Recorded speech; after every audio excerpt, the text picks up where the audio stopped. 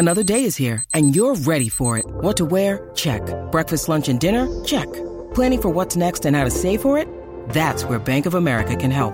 For your financial to-dos, Bank of America has experts ready to help get you closer to your goals. Get started at one of our local financial centers or 24/7 in our mobile banking app. Find a location near you at bankofamerica.com/talktous. What would you like the power to do? Mobile banking requires downloading the app and is only available for select devices. Message and data rates may apply. Bank of America N.A., member FDIC. I'm Franny Benali. This is Klaus Lundekvam. I'm Matt Letitia. Dean Hammond here. And you're listening to In That Number.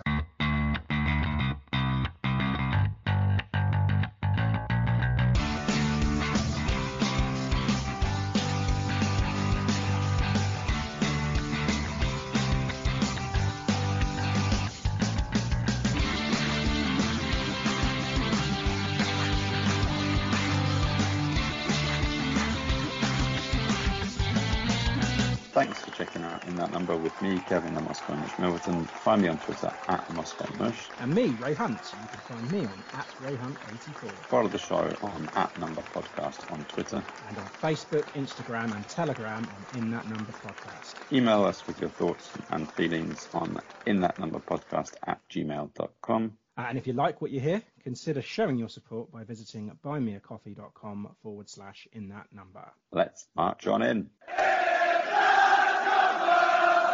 Welcome back to another episode of In That Number, part of the Sports Social Network. This is episode 217. Busy show today, 2 matches to go over, starting with that clean sheet against Bristol City from Wednesday night, then back home on Saturday against Cardiff City for another clean sheet. Our streak continues, 11 games without defeat now, and we've kept 2 good teams from scoring. Pretty perfect week, really. And as we enter December, we take a look at a busy month that lays ahead, and we also have to award our player and goal of the month for November. Plus, we have Tim preparing us for next week's fixture at Watford. No Moscow Mush again this week. He's been very, very busy lately. I think he's travelling right at the moment. So fear not, he'll return soon. But you'll have to make do with me and Tim again. So welcome back, Tim. How is that festive weather looking in Chicago? It's cold, dreary.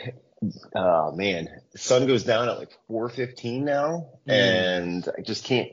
It's cold. Once you lose your hands, that's the problem. So I'm working from home for the first time during winter in my life, and it gets so cold that when you lose the feeling, I just can't do anything. Like I have to take another hot shower or wash my hands perpetually in hot water, and it just doesn't work. It's terrible. Well, it could have been worse. You could have been out at St Mary's yesterday for that, because I was sat there and I was my hands were okay, but my toes, oh my goodness, my toes, I couldn't feel my feet. I think it went about the 30th minute, and the fog as well. It did. I mean, someone said it on our Discord that it looked like a horror movie. It did. It was a horror for Cardiff, I suppose. But yeah, it was bitterly cold. But now it's gone up a bit. The temperature's gone up. Sun is trying to make an appearance, but it has just been raining, so typical of British weather. Yeah, as I said, a pretty perfect week on the pitch for Saints. We had some bad news off it with several injuries, which we'll get into in a minute. But let's focus on those 2 results. Bristol City, 1-0 win, extended that run to 10. A clean sheet at home, the first this season. A wonderful banger from Kyle Walker-Peters. And a really, really odd post-match interview, Russell Martin and Adam Blackmore. But again, we'll get into that during the match review. But yeah, great win and a terrific strike, Tim. It's beautiful. It's gorgeous. I didn't realize that Kyle Walker-Peters is not left-footed. It didn't seem like that when he hit that shot. Yeah, curved with his left foot as well, not his dominant foot. So yeah, made it even more special. And yeah, Cardiff, fantastic performance against Cardiff. Very, very dominant. Some fantastic play. Fantastic passing, one-touch stuff, brilliant, good movement. We had another banger as well and a brace from Adam Armstrong. Convincing 2-0 win, which could and should have been more, Tim. Yeah, so what's this thing with the 0 on the scoreline for the other team? I don't know. Is that something that's supposed to happen? I didn't realize that's a thing. But unbelievable play. That's the domination. When we were reading about Russell Martin in some of the games where when the team clicks, and the team clicked yesterday, and that was gorgeous football all around. Growing as a team now, aren't we? Yeah, and actually I spoke to Kev, and He said that since, I mean, I put our clean sheets down to the fact that he hasn't been here, and he laughed, and then he said, actually, do you know what? When we did that quiz when we lost to Middlesbrough, he said he'll do the next quiz when we lose our next game, and we haven't lost since. So he's blaming it on that. So there we go. Discord then. If you want to join our Discord, please get in touch. You can just join in with everything that we talk about, our discussions, our predictions, and the fantasy footballing stuff. It's all free to enter. So if you really want to join us there, get in touch and we'll get you in. Tim, we got some news to go through, some bad news, some good news as well. So we'll do that now. ITN news.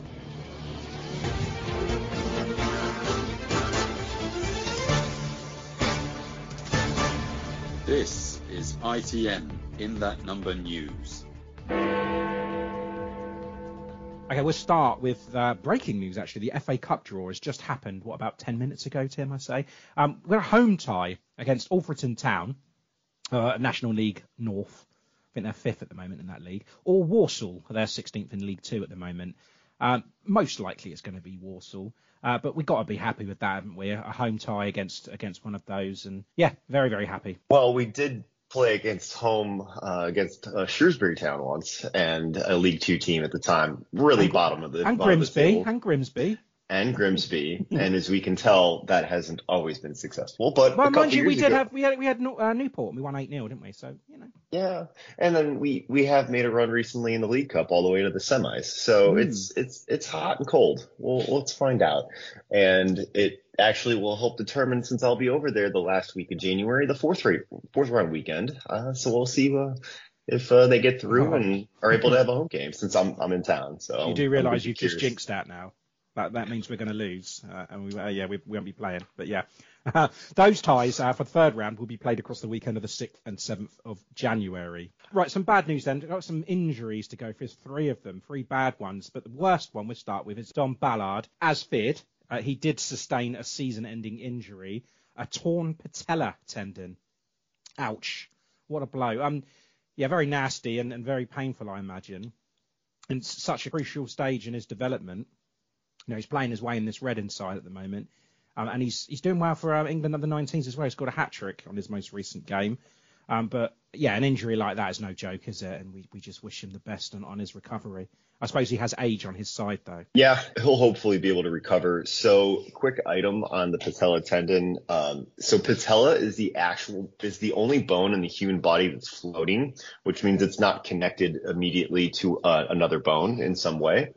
So the patella tendon is what is actually where the patella sits on and works around. So by having that tear, his knee is now officially his patella is just flapping around, and it's not there. So having to build that back it's as much as there's when you think of a ligament injury, when you have like that's basically supplying blood flow to the knee into the area. This is where the patella, the actual movement, comes from on it. So it can happen every now and then, but it is really tough injury. I'd rather tear a ligament at this point than tear my patella tendon. I'm a little scared. I want all the best for him, and I really, really wish the best as he can hopefully recover from it. And as you said, he's younger, so that'll definitely help him out. Yeah, it's just nasty, really, really nasty. So yeah, we all wish him the best, and hopefully he has a brilliant recovery as best as it can be. Another one that's bad is Ross Stewart. He missed training on Tuesday, just before the Bristol City game. He had a setback from a muscle injury. Martin had said that this can happen when you're returning from a long-term injury. However, it's not the Achilles injury. This is a different one sustained at the end of that Huddersfield game. It was an awkward landing. And he's been sidelined until the new year, most probably mid to late January. So that is a massive setback. And Tim, as I said, it's a different injury to the one that's kept him out for 10 months previous. Just desperately unlucky for him. And Russell Martin has said actually that Stewart feels that he's let everyone down. Now, I'd like to think that there's not one of us that feels let down by him. Well, yeah, he hasn't given us enough time to let us down. So, in the time in which he's been here, I understand why, because he's Southampton has invested in him to be able to get through the recovery timeline, finish it out, and then to be able to come back into the team and make a huge difference. And so now that he has a different injury, I could see why he would feel that way. And to me, honestly, we haven't seen much impact from him anyways. I know we are hoping and building off and looking for him to make that impact. So I have very low expectations when a guy who's coming off such a significant injury as it is. And I want the best for him and I want him to recover. But I think to me, it's less of an issue than something else, just because we haven't been able to count on him recently. No. And I mean, who would have thought that we signed him in the summer? It was like, we're not going to really get to see him play until the new year, but that's the way it is. It happens. He's not let anybody down. It's just a part of football, isn't it? So yeah, again, wish him a good recovery once more. Sulemana, another injury. He went down in the first half of that Bristol City game on Wednesday. Confirmed that it's a hamstring injury, which will also see him sidelined into the new year. Martin has said it's probably about the same timeline as Ross Stewart. But yeah, he was just making that position his own, wasn't it? It was a nailed-on starter. And again, it happens. Hamstrings are very, very common, and it's just gutting for him because he was just, really, really getting to be like one of the most important players in our side. Yeah, absolutely. Nailed-on starter, the guy who could dribble literally past everyone in the league. In one of the, not only obviously he's really, really fast, but with the ball, he's even faster than anyone that I've probably ever seen in a Southampton kit. Yeah, it's just the flair of him as well. It's so exciting. Yeah. So to me, though, I guess when it comes to the lineups and our setup, the depth, especially going into the holiday season, that's what's going to determine who can get out of the league and who can be successful. So, looking at our depth, we've got, if we want to talk about the January window coming up here, but Edozie seems like the natural fit to slot in. Ryan Fraser can also do it. Or like when we did with the Cardiff game, we slotted in a more traditional 9 and played more of a 4-4-2 setup. Yeah, we've got a big squad. We're prepared for this, right? I mean, we know we've got all these games coming up in December. We knew injuries are going to be a part of it, but we do have a big squad. Now, in terms of those replacements, you said Edozie, and then I expected Edozie to step in for Sulemana on Saturday, but he decided to go with Shea. And Stewart, I guess he's never really been in the starting 11, so it wasn't much of a problem there. But moving forward, how do you think this will change the January, winter window, the plans? Because before you answer, rather, I just want to read something that Russell Martin had said. He said, we've been really clear about January, what we need and what we want. We don't envisage those two getting injured, so it might change the plan a little bit. It depends on their progress and the results between now and then. People will have the chance to step up now and take the opportunities. Everyone has to be ready. So to me, are you getting that he has gone to the board and said, look, this is what we need in January, or is he just happy with what we've got in terms of the big squad? I think he is open to the idea of bringing more players in, and he will say to them, this is what we need to do. Obviously, if you have 2 or 3 players that go down before the end of December, we're going to be like, all right, we need somebody in here. But if if Adam Armstrong goes down injured now. Oh God. We'll be lucky to get the playoffs, and just keep that going. So that would be our only hope. Beyond that, it's, let's see who, just looking through the roster right now, who would be that attacking option. So you've got Ryan Fraser, Sam Amomeyu, Alcaraz is obviously who's currently still fit. Sekou Mara, who while at a 9 could potentially slot in and keep playing. Well, we've seen Alcaraz playing that false 9 as well, so there is an option there. Absolutely. And Edozie. So our options are available, and once you start getting a drop off, and let's just say something happens to, any one of those two, you're looking really, really, really thin. And it's not like we're going to be able to, pull back any of our lone players. And even the only one that I could think of was Dom Ballard, and he's obviously out for the year. So to me, we got to be really mindful and be aware of what's going on, because anything that can happen will happen now, and we want to keep our run going. So I expect there to be some movement in the January window. It's just a matter of how much, and it'll be based on team need. Yeah, and we've got a lot of games between now and that window opening, so that anything can happen there. And if Dozy is going to get a start or more starts rather, it's defensively that we're going to struggle because we can't rely on people like Adam Armstrong to be tracking back as much. We need other players to be able to put in a shift as well, and Dozy really hasn't been up to snuff lately. But me and Kev had spoke about before. We were sure that Shea was going to be cashed in, but I guess now any plans to do that's been scuppered. We've got to keep hold of Shea Adams now.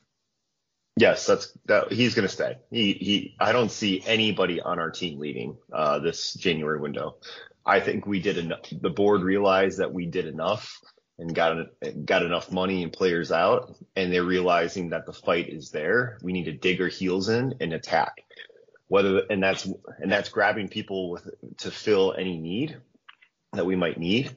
For example, a really good example, last year, Sunderland brought in Amad Diallo, and he absolutely just completely lit up the league, and he's still available. It's something to consider. I'm just going to start talking hypotheticals. If we drop, say, Adozi goes down and Suleimana's recovery isn't there, if we want that attacking flair, somebody like that we can slot in who's off a top tier team and a player that's not playing. It's almost as if we shouldn't have let Nathan Teller go, but hey, here we are. Okay, I want to talk about December and the fixtures that we've got. We've got 6 more games, and we've already played one. So 7 games in total in December. So let's forget that Cardiff one. And the remaining games, so we've got Watford away starting next Saturday the 9th. And then on the Wednesday, the midweek game, Wednesday the 13th, we've got Coventry away. 2 tricky away games there. And then we host Blackburn at home on the 16th. And then on the 23rd, we're away to QPR. Boxing Day at home to Swansea. And then we end out the year at home to Plymouth. Now, I've been putting some predictions in on these games just based on current form. Of course, anything can happen. We don't know. And this is the Championship as well. And I think on current form, we can take another big haul here. And now if we take care of business at home, as I say, we've got some tricky games. It could be harder. I mean, you've got QPR, Swansea and Plymouth who are fighting near the bottom.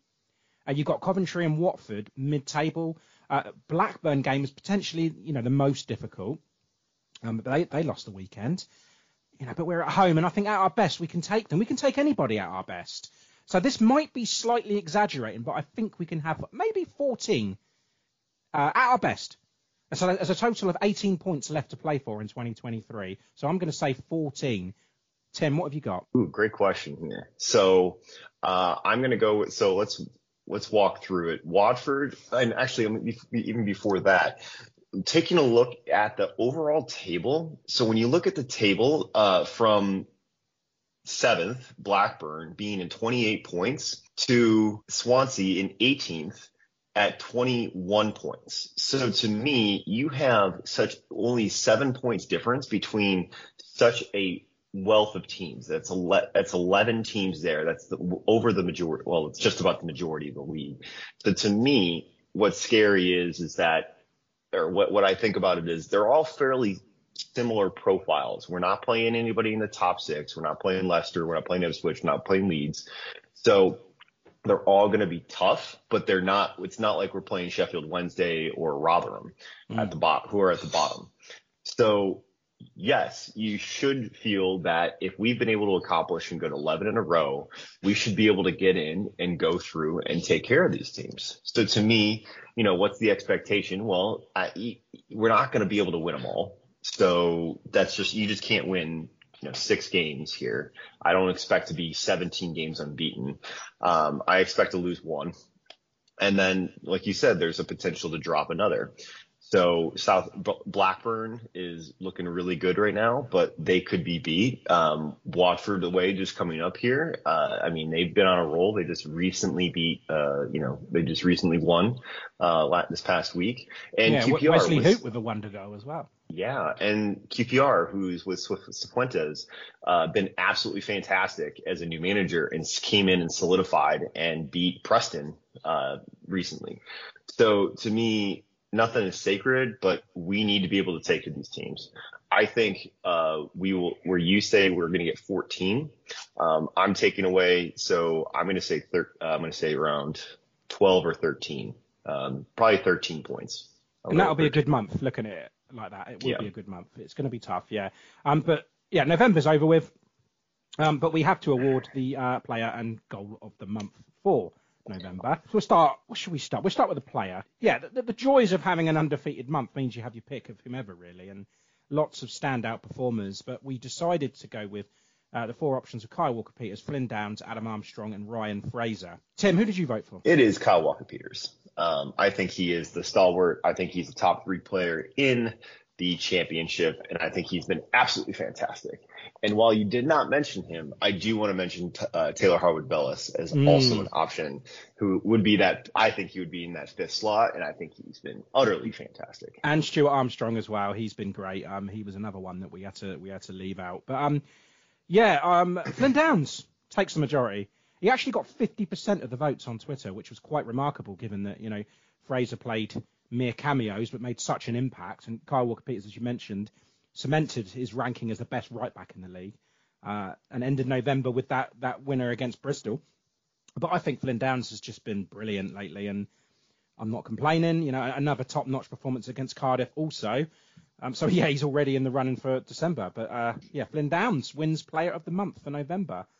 And the goal, despite a great month, Tim, only 5 goals scored, and not all of them were classics, because we had that Smallbone one, which just crept over the line, and a couple of tap-ins from Adam Armstrong. But we did see, the late heroics from Ryan Fraser at Millwall, and, of course, Wednesday's wonder strike from Kyle Walker-Peters.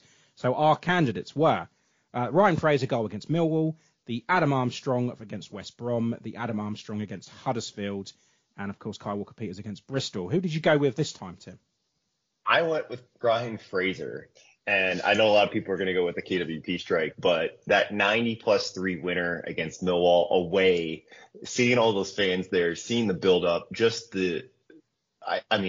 going from it, that set the foundation for this November, for all of November, and being successful and doing well.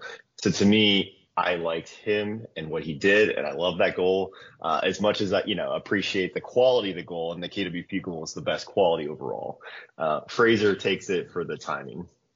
Okay, well, across all our polls that we had and all across social, Adam Armstrong against Huddersfield didn't pick up any percentage, which is harsh. You would have thought one person would have said, he's low down, let's give it to him. But no, he didn't get anything. It is no surprise that Kyle Walker-Peters takes it with his wonder strike. There are a few that wanted Fraser, like you. James Beattie, probably one of them. But yeah, Kyle Walker-Peters, brilliant goal, deserves it, and he got my vote as well. So yeah, as much as we all enjoyed the Fraser moment, I think the goal was a better one for Kyle Walker-Peters.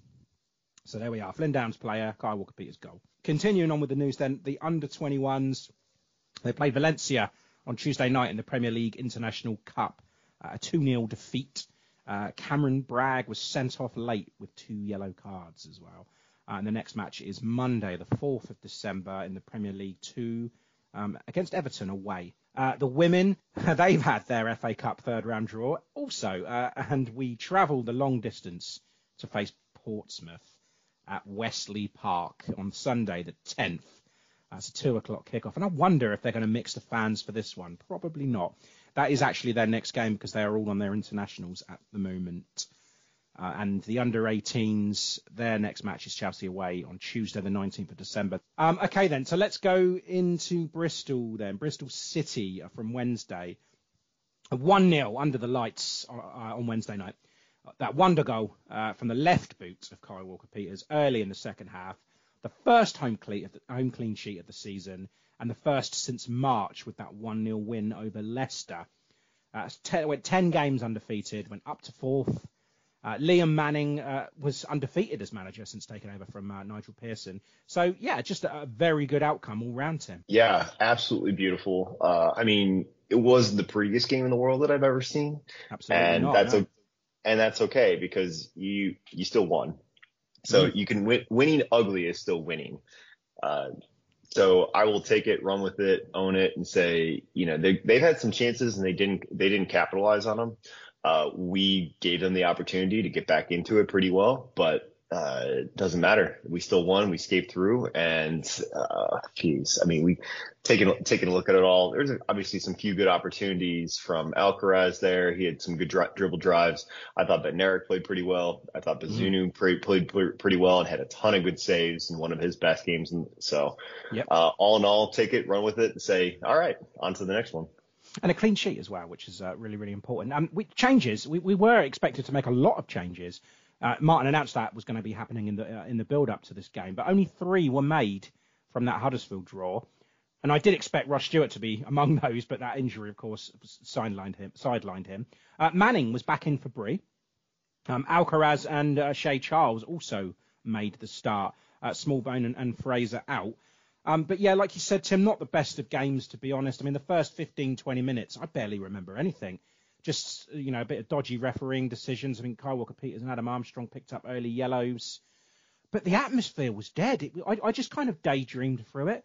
It was probably the worst game of the season in terms of atmosphere. Everyone just seemed tired, really, and not really up for it. But, I mean, Bristol, I'd say they did have the better of the first half, for sure. I mean, it was a possession-based game, and it was not a lot of progression, which is kind of why I daydreamed through it, really. But the big chances that were made, they fell to City, and there was an open header from a corner, which was a warning. And their chances kind of came in quick succession, because you mentioned Gavin Bazunu, and he was at his best, wasn't he? He was that fantastic save from Mark Sykes, that header, just clawed it back off the line. It was right up there with one of the best of the season.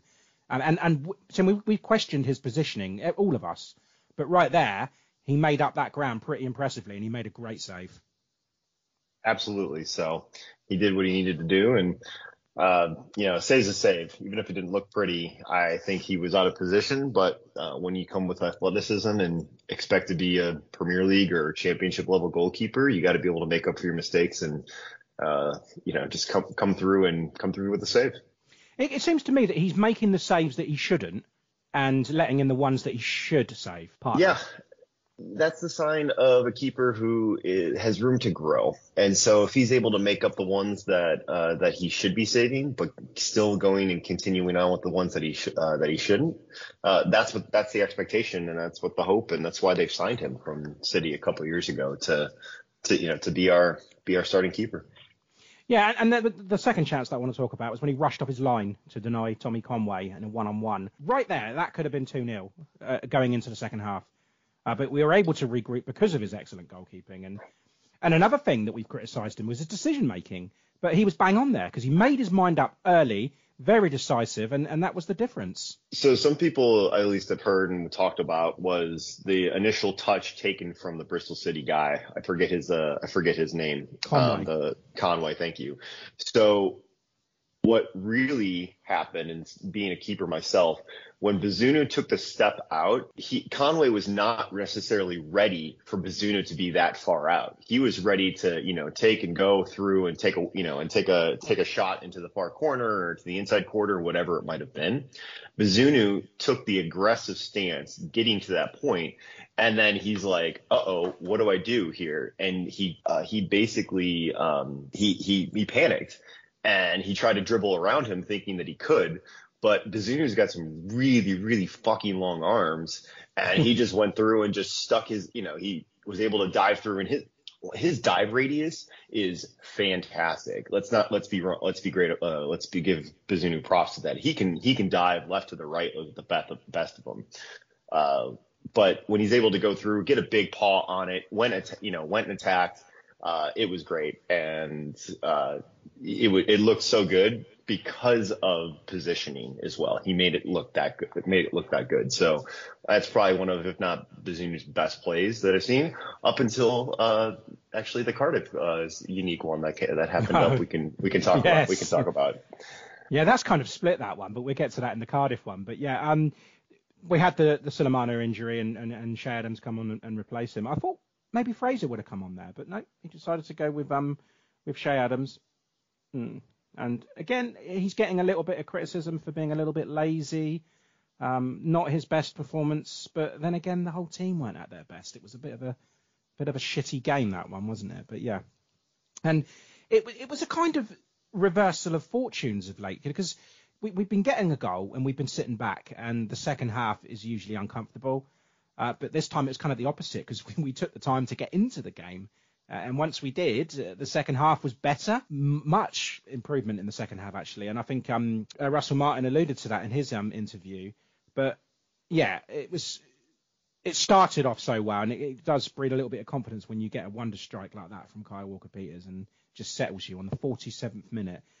Talk us through that bit of magic, Tim, with his left foot. So he just basically conjured up some type of a magic potion that allowed him to be in the right position, drop the ball down, move it to the outside, and that potion applied to his opposite foot, dinked it right around the right side of the keeper with his left foot into the goal. Absolutely fantastic. The biggest thing was, and actually I was really surprised, is that Kyle Walker-Peters was that far back. We've seen him push up and be progressive so far forward on that right side.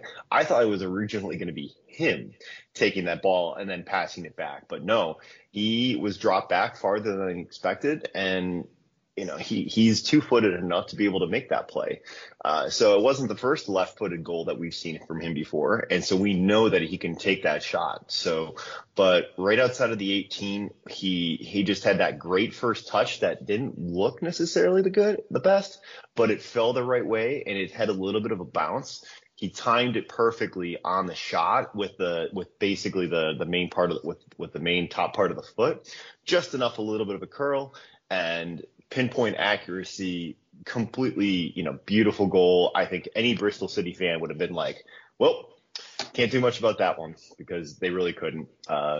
Exceptional. And I mean, that XG had to be probably like 0.08 or something stupid on it. Yeah, I guess it would. But, I think they would have been a little bit annoyed. I mean, because they were good defensively, Bristol, but they just didn't close him down. I mean, as soon as he had a little bit of time and a little bit of space, he decided to have a crack. And I think they did better after that, Bristol, because I think Alcaraz had a good shot. It just fouled him in front of goal.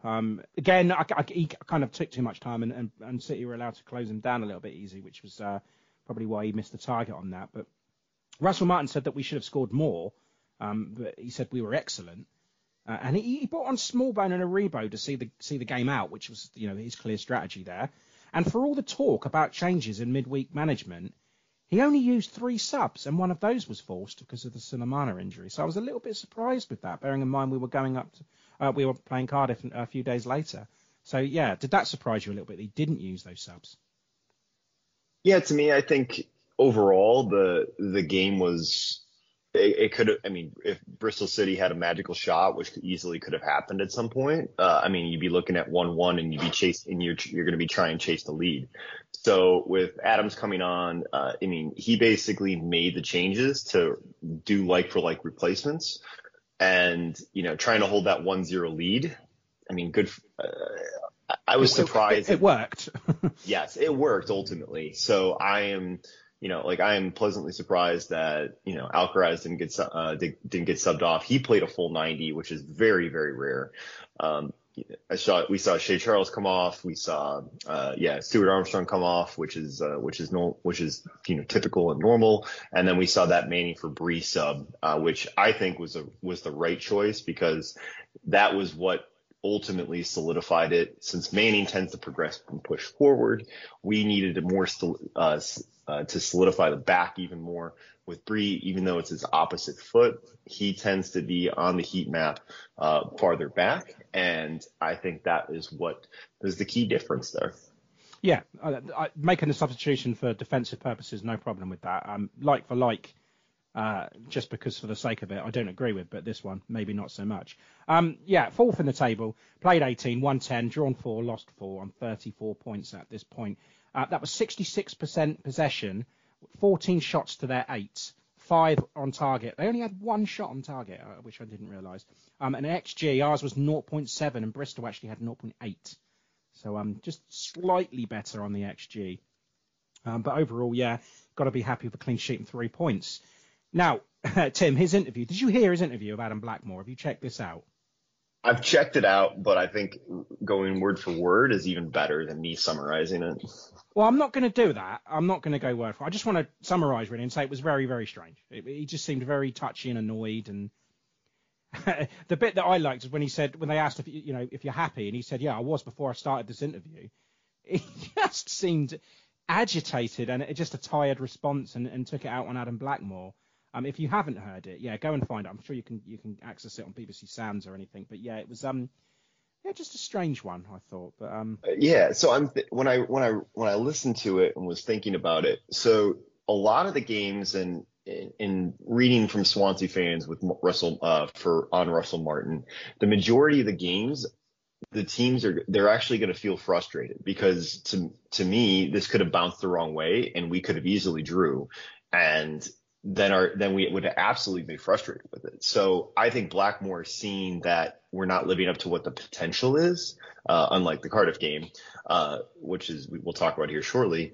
To me, he's frustrated because when you see about it, you hold possession, you do all these things, but there wasn't necessarily that you had to take a 0.1 shot to score and win the game, where Blackmore's saying, we're doing all these things. Why aren't we capitalizing? And Martin's probably just sitting there and saying, this is the game we won. Shut the fuck up. And without actually saying it. I don't know. I don't think Adam Blackmore was getting to that. I think he was praising him. But I think maybe Adam Blackmore just interpreted the wrong way and just thought he was ready to just be defensive about his side, and it just kind of, we just got caught in it. It was I just thought it was strange. But man of the match, and I know that Kyle Walker-Peters got praise at the game, but I'm going to give it to Gavin Bazunu just because we could have been 2 down at half-time if it wasn't for him. So I just think it was a clear choice. I thought he was excellent when needed to be. How about you? He was the biggest difference maker overall in that game. He did everything he possibly could. Well, I mean, right? Kyle Walker-Peters was the biggest difference maker because he scored the goal. I recognize that, but without Bazunu, it's, you take the negative aspect is if he wasn't there, he made the wrong move, we could have been down 1-1, it could have been 1-1 or 2-1. So I think that Bazunu's difference, even more so than the Walker-Peters, was there, and he is the man of the match for me. I think so. I think the only reason that he wasn't was because he didn't have a lot to do. But when he was called upon, he did it, and it was because of him that I think we got those 3 points. But yeah, on to Cardiff then, Tim, from Saturday. As good as it gets from playing perspective, really, because we couldn't have asked more, except more goals. We did deserve more, but defensively we were great, and we carved out a lot of chances. I mean, Ryan Fraser had countless shots late on, but it just wasn't happening. It wasn't to be. But it was dominant. 3 more points, consecutive clean sheets at home. You wait all season and 2 come along at once. And the unbeaten run stretches to 11 now. Everyone's happy, right? Apart from Cardiff fan. I mean, you got to be riding high after that game when it looked like and was just about pure domination. A clean sheet at home.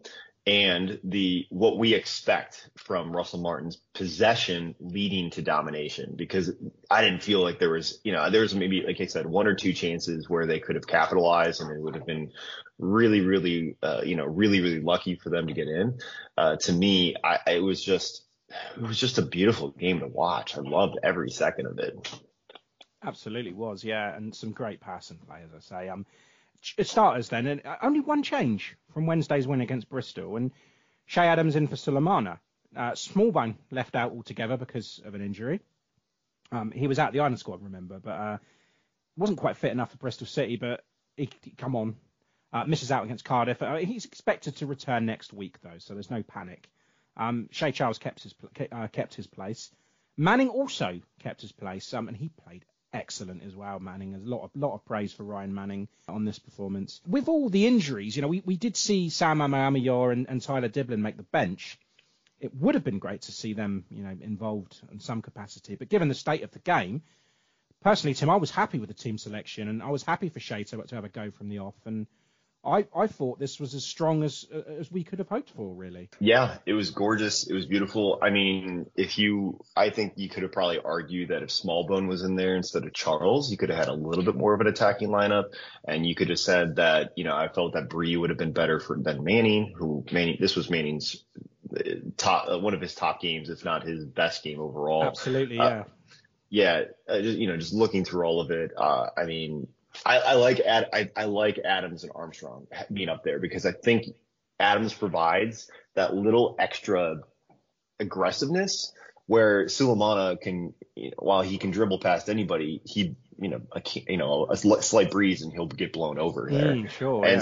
And between Sulemana, Alcaraz, and Adam Armstrong, I mean, I don't think is Alcaraz like 5'9", 5'10", if that, whereas Sulemana and Armstrong are both in the 5'7" range, and that's probably giving them a little extra inch or two. So with Adams up there really fighting the fight, playing that 9, I think it's a good change up even from what we currently had, and it's what's necessary to fight people like Mark McGuinness, who is just an absolute beast back there. Yeah, that's probably it as well, isn't it? You got more height and strength up there with Shea. And yeah, it also allows Adam Armstrong to be a little bit more roaming. I know he does this anyway, but I feel if you've got Shea Adams up there, who's a natural forward, it gives Adam Armstrong a little bit more movement anywhere that he wants to go. But yeah, a very, very bright start, Tim. Some beautiful passages of play. Wonderful one-touch passing to cut open Cardiff, their back line. And one thing I did notice was that we did try to mix it up slightly and had some long passes. I think we saw Bednarik went over the top, which led to the goal, I believe. So yeah, we were trying something different, and it was not passing for passing's sake. It was passing with a purpose, which was really pleasing to watch. Yeah, so I think that they found the angles between Slopus and Wintle being a little bit farther up the pitch and maybe not necessarily knowing how to play with that midfield 3 of Armstrong, Downs, and Charles. And I know going into the second half, this made a huge difference. People called me out and thought I was dumb for a couple of the guys that I talked to, but we need to talk about the fog and how the fog, when you play balls over the top, even though the ball is yellow, what ends up happening is a defender or a keeper, you might have a quarter step or a half second, a quarter step or a half step being off, or a quarter second, second delayed reaction, and you can take care of those chances. And we saw that multiple times by putting the balls over the top, that I felt people were out of play. People were out of it and necessarily didn't know how to react as the ball came in. Yeah, that's probably a strategy then. And it's not like we're hitting it from Manning and our third of the pitch all the way to Adam Armstrong in the opposite corner. We're playing, probably halfway cross field where we can see it, take the easy possession, even though if say Stu or Manning was there on the basically on the touch line. We were able to flip the play, make it work, and just really, really look good throughout it, as we saw for that first Adam Armstrong goal where Bednarik flipped it to Manning in from midfield to crossfield. Yeah, and let's talk about that one actually, because it didn't take long, did it? 11 minutes. Absolutely brilliant hit again. No backlift at all. We just curled it into the top left corner on the edge of the box. But yeah, some wonderful passing in the build-up play, and that was Adam Armstrong's 11th of the season. Incredible. Mm-hmm. So if you take a look back on the Instagram and the Twitter for Southampton, they've got it listed as a team goal because I think there was something in the range of like close to 20 passes that led to it. And, with that beautiful, beautiful finish, opposite foot, what was crazy about it is he took the pass from maybe 5 feet, and he kind of didn't know what to do with it at that point. But once he took the pass, he put it, he stopped it with his right foot. The ball dropped right there for his left foot, and he was in the right position. He's just like, fuck it, I'm putting it in the top corner, and he did it. And it was just, you don't see that too often from basically a negative start, a no run up. He just curled it into that, as you said, and you probably had a really good angle from where you sit to see it just other end of the pitch, but yeah, it was from what I saw, from how far away I was, I thought he was too far out. I thought he's not taking it on, and then you see the net ripple, and it was like, oh my goodness, we've got another goal of the month contender on the first bloody game of the month. So yeah, excellent. Yeah, it was. It was beautiful. From the TV view, you're like, this guy doesn't have any sort of angle, but because it was such a quick shot that the center back, and I believe it was McGuinness there, who tried to cross over, he was too far to the right because they thought that Adam Armstrong was just going to try to go to the end line and cross it back in, but because of the pass was a little bit too heavy. Armstrong had to make the touch with what he did, and then he saw that angle, and he's like, "Screw it, go for it. I'm going to take the hit." And Runderson couldn't really do anything about it. He was in the right position too to take it, and I mean, it was just a beautiful goal. Excellent, yeah, and it was doubled 4 minutes later. You go 2-0 up and you're in for a dominant, easy afternoon, right? And once again, we had some great build-up play with Stu and Charlie, who took a whack in that build-up. And Stu gets a cross that's deflected, and who's there? Adam Armstrong, second of the day and 12th for the season. Just a nice little thank you very much. It was a beautiful team goal from the triangles play between Stuart Armstrong and Alcaraz. Right outside the 18. He took a whack for his troubles. Yeah, it was more than a whack. He got completely taken out there. And so ref obviously called advantage. Yeah, he called advantage in the right way. Armstrong had a beautiful opportunity to go straight to the touchline. Gutes came out and pushed him even more. Then we got the lucky bounce as the cross came in. And like you said, Armstrong was right there. And I was like, okay, great. This is awesome. And then I thought, wait, it's 2-0. 2-0 is the worst lead that you can possibly have. Something's going to happen. They're going to take one back. You guys are going to get, maybe we'll win 2-1 and you guys will get a perfect prediction. And I was just kind of scared because I was like, we look so good. Now we're going to, just sit back and do nothing the rest of the game. Fortunately that didn't happen, but we lacked the clinical finishing at the end. And then, he had the left foot and then he had the header. So all he needed was his primary foot to get a perfect hat trick. And sitting there thinking I was like, it's 2/3 of the game remaining. You have a chance to get a perfect hat trick here. You need to do it. And it didn't happen. No, he did have a chance for a hat trick, but it was a header. Wouldn't have been a perfect one, but yeah, still.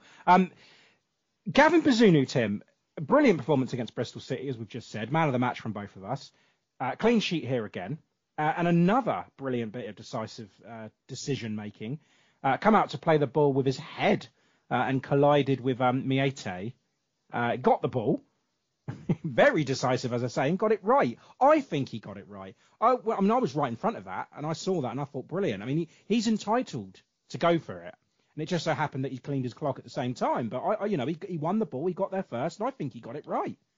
It was only afterwards that I heard that people have said, well, it was a bit careless, a bit reckless. He got the player, but, he got the ball, sure, but he got a lot of the player. Yeah, absolutely. And that's the thing about, one player is running one direction and the other player is running the other direction. He was there a half second earlier, was able to make the play. Header was perfect, and I don't think it was. I think was it Robinson that was up top, or was it Miete? Oh no, you said it was Miete. Miete. And to me, he was a half second there earlier, was able to, and I don't think Miete had the proper touch there. Like the ball was just about head height. He was able to make the play, and yeah, he did clean clock him. He wasn't going directly at Miete. He did go. Of course he wasn't. No, he went for the ball. His eyes were on the ball, and he got the ball. Well, yeah, but his follow through. Yeah, that's going to happen, isn't it? He went he skimmed to the right because you saw Miete spin there. It's not like he went straight into him like, oh, I'm being aggressive. As a keeper, I was like, that is the most ballsy play that I've seen, even more so than the big hand in the Bristol City game, because he was so far out and it could have ended up being so bad. But it was perfect timing, and the ref was correct to be able to call it. If he called it the other way, I would have been so pissed, and it could end up being so bad, and we could have had to sub in Lovely at that point. Yeah, but what do you want him to do there? Do you want him to sit back and let him have a one-on-one? Of course you don't. You want your keeper to be decisive and make a decision like that. And he got the ball. So, yeah, I thought it was brilliant. And, so did the fans. It was great. Cardiff did kind of settle the wobble a bit, and they did start to cause problems. I think people have forgot that. It was a dominant display from Saints, but they did have a free kick in range, and perhaps their best chance should have been scored, because I think it was Perry NG, wasn't it? He whips in across and takes a little bit of a deflection, and it falls to Colin Grant, who's unmarked at the back post, and he sends it into the stands. And had that gone in, then, the half-time chats from both teams would have been drastically different. Yeah, and good thing that there's a reason he's a bottom of the championship tier, the striker there. We did get lucky, and I mean that's the difference between the Premier League and the Championship is you have a much better chance of these teams not doing and being able to finish their shots, just like it happens for us as well. So to me, and Adam Armstrong last season would have missed that. This season, it would have been in the top corner.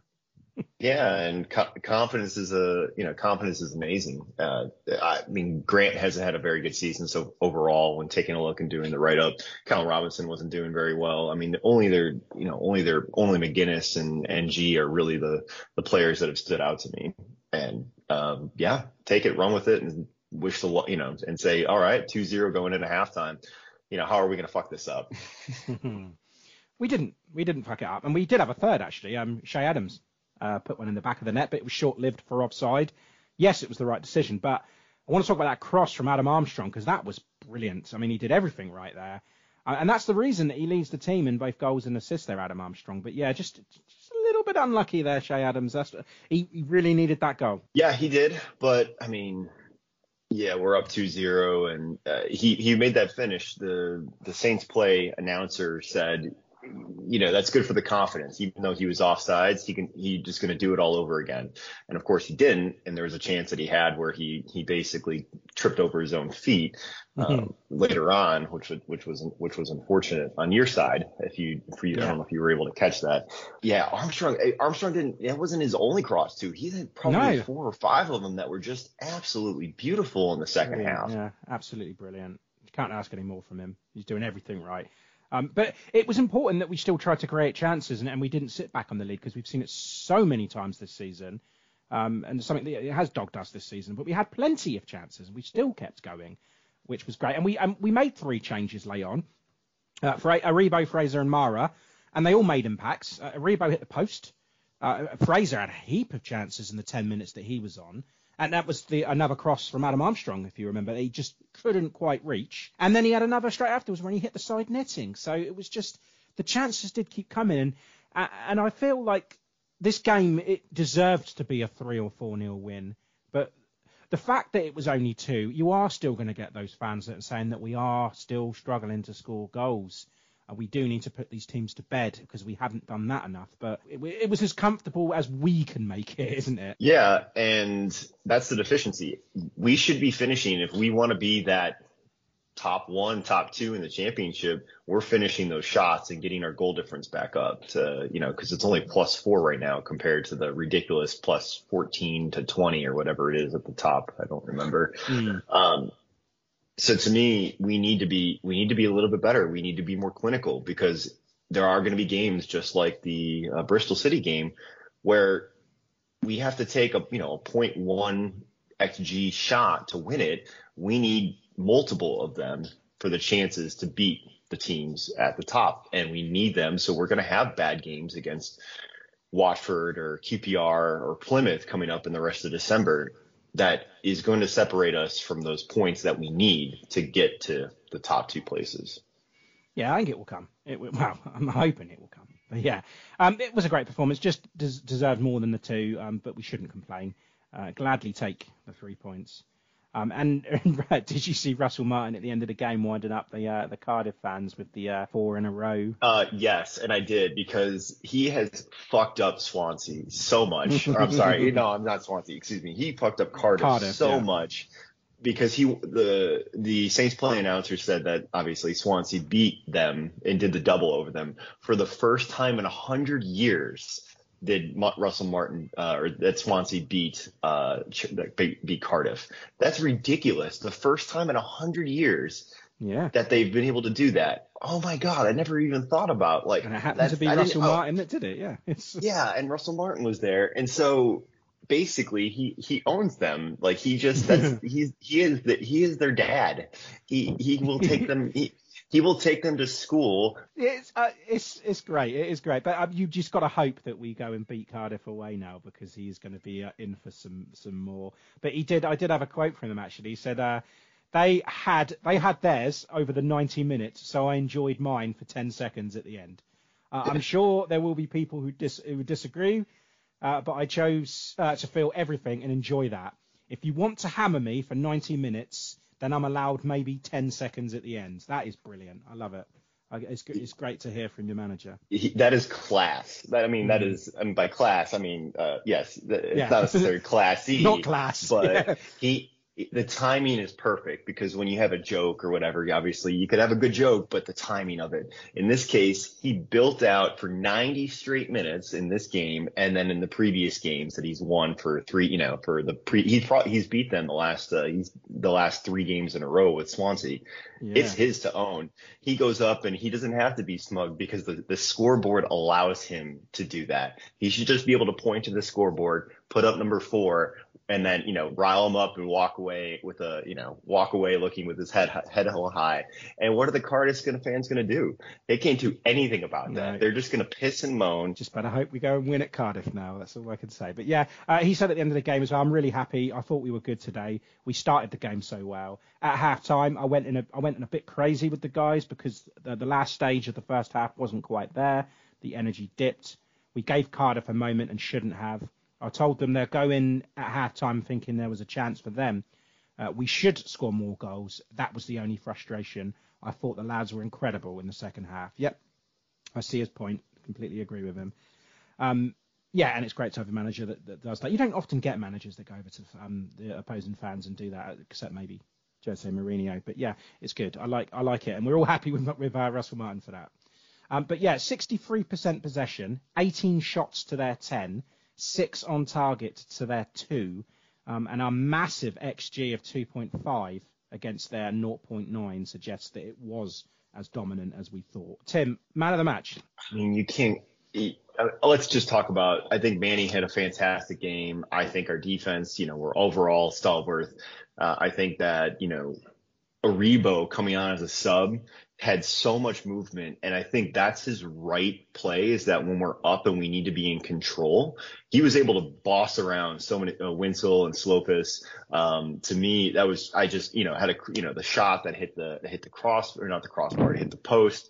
I thought he made a huge difference. He dribble drive was great around. Even Mara made some good significant play during that time. But you cannot go wrong with Adam Armstrong, and just taking them to school. Absolutely fantastic job for him. Really happy. And 12 goals in the season now. So damn, that's fun. Yeah, I think you have to give it to Adam Armstrong, don't you? 2 goals. Could have had assists as well. Could have had a hat trick. His tracking back was excellent too as well. He's the man of the moment and leads the team on goals and assists. I think it's 12 goals, 4 assists now. He's just been so important in this streak of ours. So we're 4th in the table still, because Leicester, Ipswich, Leeds all won. 37 points now. Played 19, won 11 of those, lost 4, drawn 4. So that's 5 points ahead of 5th place West Brom, but remain 1 off of Leeds.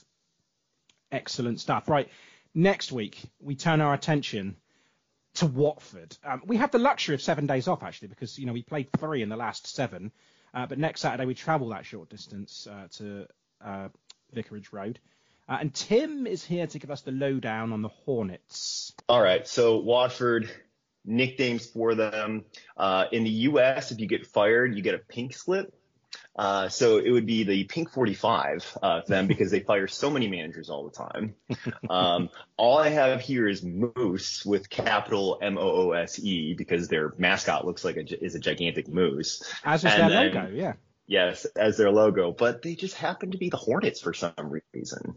So the colors, really interesting. Yes, obviously, but they just happen to be the Hornets. So kind of a unique and weird nickname overall. But so when they're not firing managers, they're based in the far northwest suburban London in the town of Watford, right on the end of the one of the tube lines there. Their most famous fan is Elton John. So we're going to go a little bit Elton John today as we talk about their team.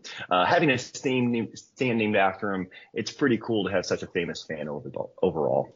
So playing at Vicarage at 3 p.m. We can't sing Don't Let the Sun Go Down on Me, since the floodlights will be on by halftime there, just because closing up in the last It's closing up in the last few times of daylight being so little. Gino Pozzo's ownership model, Watford has both his Udinese in the business group, so they've had plenty of loans and sketchy transfers between the teams. I mean, that's what friends are for, right? Last 5, so they just beat Hull, and Hull blew over like a candle in the wind as Watford won 2-1. Wow. Other matchups, they beat Norwich 3-2, they lost to Leicester 2-0, they beat Rotherham 5-0, and they drew to Huddersfield 0-0. So kind of like us drawing to Huddersfield, who I think Darren Moore is finally pick them back up, and I think they'll be able to keep them back up this year. So I'm kind of rooting for Huddersfield Town. I like Darren Moore and what he did, especially with Wednesday. But new players this year, 2 main ones to talk about: Jamal Lewis, who's on loan from Newcastle, and Mileta Rajkovic, center forward from Kalmar FF in Sweden. Crazy to think about. He's been their key player, or one of their key players, with 7 goals in the season. So looking at that, we've got Ken Sema is also a midfielder / fullback who's been really good. Their keeper, Daniel Bachmann. And I got that. And most of all, while it's all sad songs, while Wesley Hood played for Southampton, he's been their key player and most of all, and their best defensive player this season. So what are we looking for our lineup?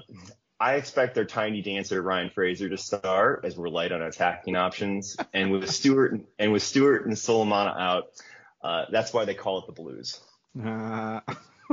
This is something that Kev would be so proud of you for, Tim. Well, while we all fall in love sometimes, we have to keep our cool when it comes to our lone players, Taylor Harwood, Bellis, and Downs, as they may not be here next year. So our key player, KWP, this is your time to shine. It's your song, as we expose the left side of their lineup, as they're weaker on the left than they are on the right. Most of all, our talisman, our number 9, Adam Armstrong, double digits. He's the one. He's our best. He's our rocket man. So finishing up here, let's hope Southampton can say at the end of it, I'm still standing, and they don't go breaking our heart at full time. Wow. Saturday night will be all right for fighting, but the Saints will come out singing, "Can You Feel the Love Tonight?" Can you do that every week, please? Elton John, there's just too many good songs there, and it's going to be overall really it's going to be a tough matchup. Watford are good, they're really at that, they're in the bridging in the top of that middle tier, and they can play with and beat anybody. Even though they lost to Leicester, I still think that they could be on that pushing for that 6th position. Absolutely. I think playoffs will be their target, and it's not out of the realms of possibility for them to do that. I think, yeah, they're a very good championship side. With that in mind, predictions then. Kevin's up first, and he's actually going for a 1-1. Well, I understand why. Because it's away, it could be tough, and as much as we are doing really well, 11-game winning streak, unbeaten streak. Mm-hmm. I don't see us, being able to take away and win this game, because I think the majority of our games were not being clinical enough. And while I think we'll be able to egg it out and we have that good push, I think a 1-1 draw is appropriate for this game. I'm also going a draw. But I am going to go for a no-score draw. I just think it's going to be one of those tough-fought games from both sides. No one's going to be able to break the deadlock. So I'm going to go for a 0-0 draw. Draws all round then. Excellent. And that brings us on to our Discord. From the Bristol City game, 2 people going with 1-0 Saints wins. They were Coastal Elite and me. And Cardiff, 2-1 was the most predicted score, me and Kevin included. Only 3 going with 2-0, and they were Kevin McGee, In the Channels Tom, and Sir Tommy Belch. So remember, if you want to be included in this league and get a shout out, then you need to join our Discord and post your predictions on there. Super 6, round 19 was won by James Mitchell with 14 points. Round 20 was won by Stephen Allen on 11, and round 21 is still ongoing, with Sunday's fixtures still yet to be played. At the moment, the overall leader is Andrew Knight. He's got a massive lead, actually. He's on 193 points, so good luck catching him. That just leaves us with fantasy football, Tim, and I know you want to talk about this. Yep. So Premier League in that number podcast league, Brad's Lads is now in first place, taking up and doing really well so far with 43 points on the week. Good congrats to him for being able to take that. Second place, Lavia Loca. Chris Bonner is also up to second place. Dan Buck dropped down to third. Absolute Fabregas. We Ate Pompey, Tommy Rafferty dropped down to fourth, and Cancel Culture, Jamie Thorpe is now up to fifth. So that's his first time so far up that high. Congrats to him, and hope they keep on doing well. Taking a look at everything else in the Southampton FC podcast lead, I dropped down to 6, which is terrible. Not a fan of that. Harry Tizard's still at the top, Oliver Boast and John Bailey taking first, second, and third. And then most importantly, our Gaffer League, who happens to be, I have gone week to week and have absolutely blown everybody out. With the Bristol City, I used a power up and just absolutely destroyed everybody by 45 points against the next top person.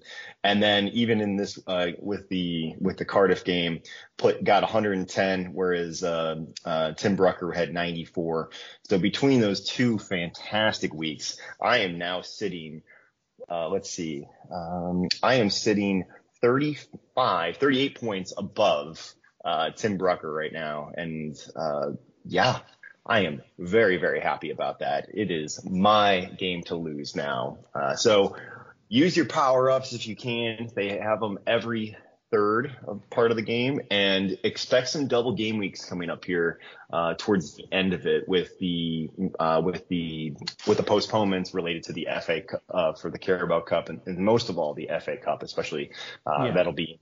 So take a look at that. Be wary of it, and know that you could easily come and take back up some points. But there's some good power ups as well. I think they're a lot of fun. Excellent. Yes, that is about it for this week. Another wrap. We'll be back next week to talk about our trip to Vicarage Road, and we are back to prepare for our trip to Coventry, and then we return home for the Blackburn game. So until then, up the Saints. Up the Saints. Up the Saints. Up med Southampton.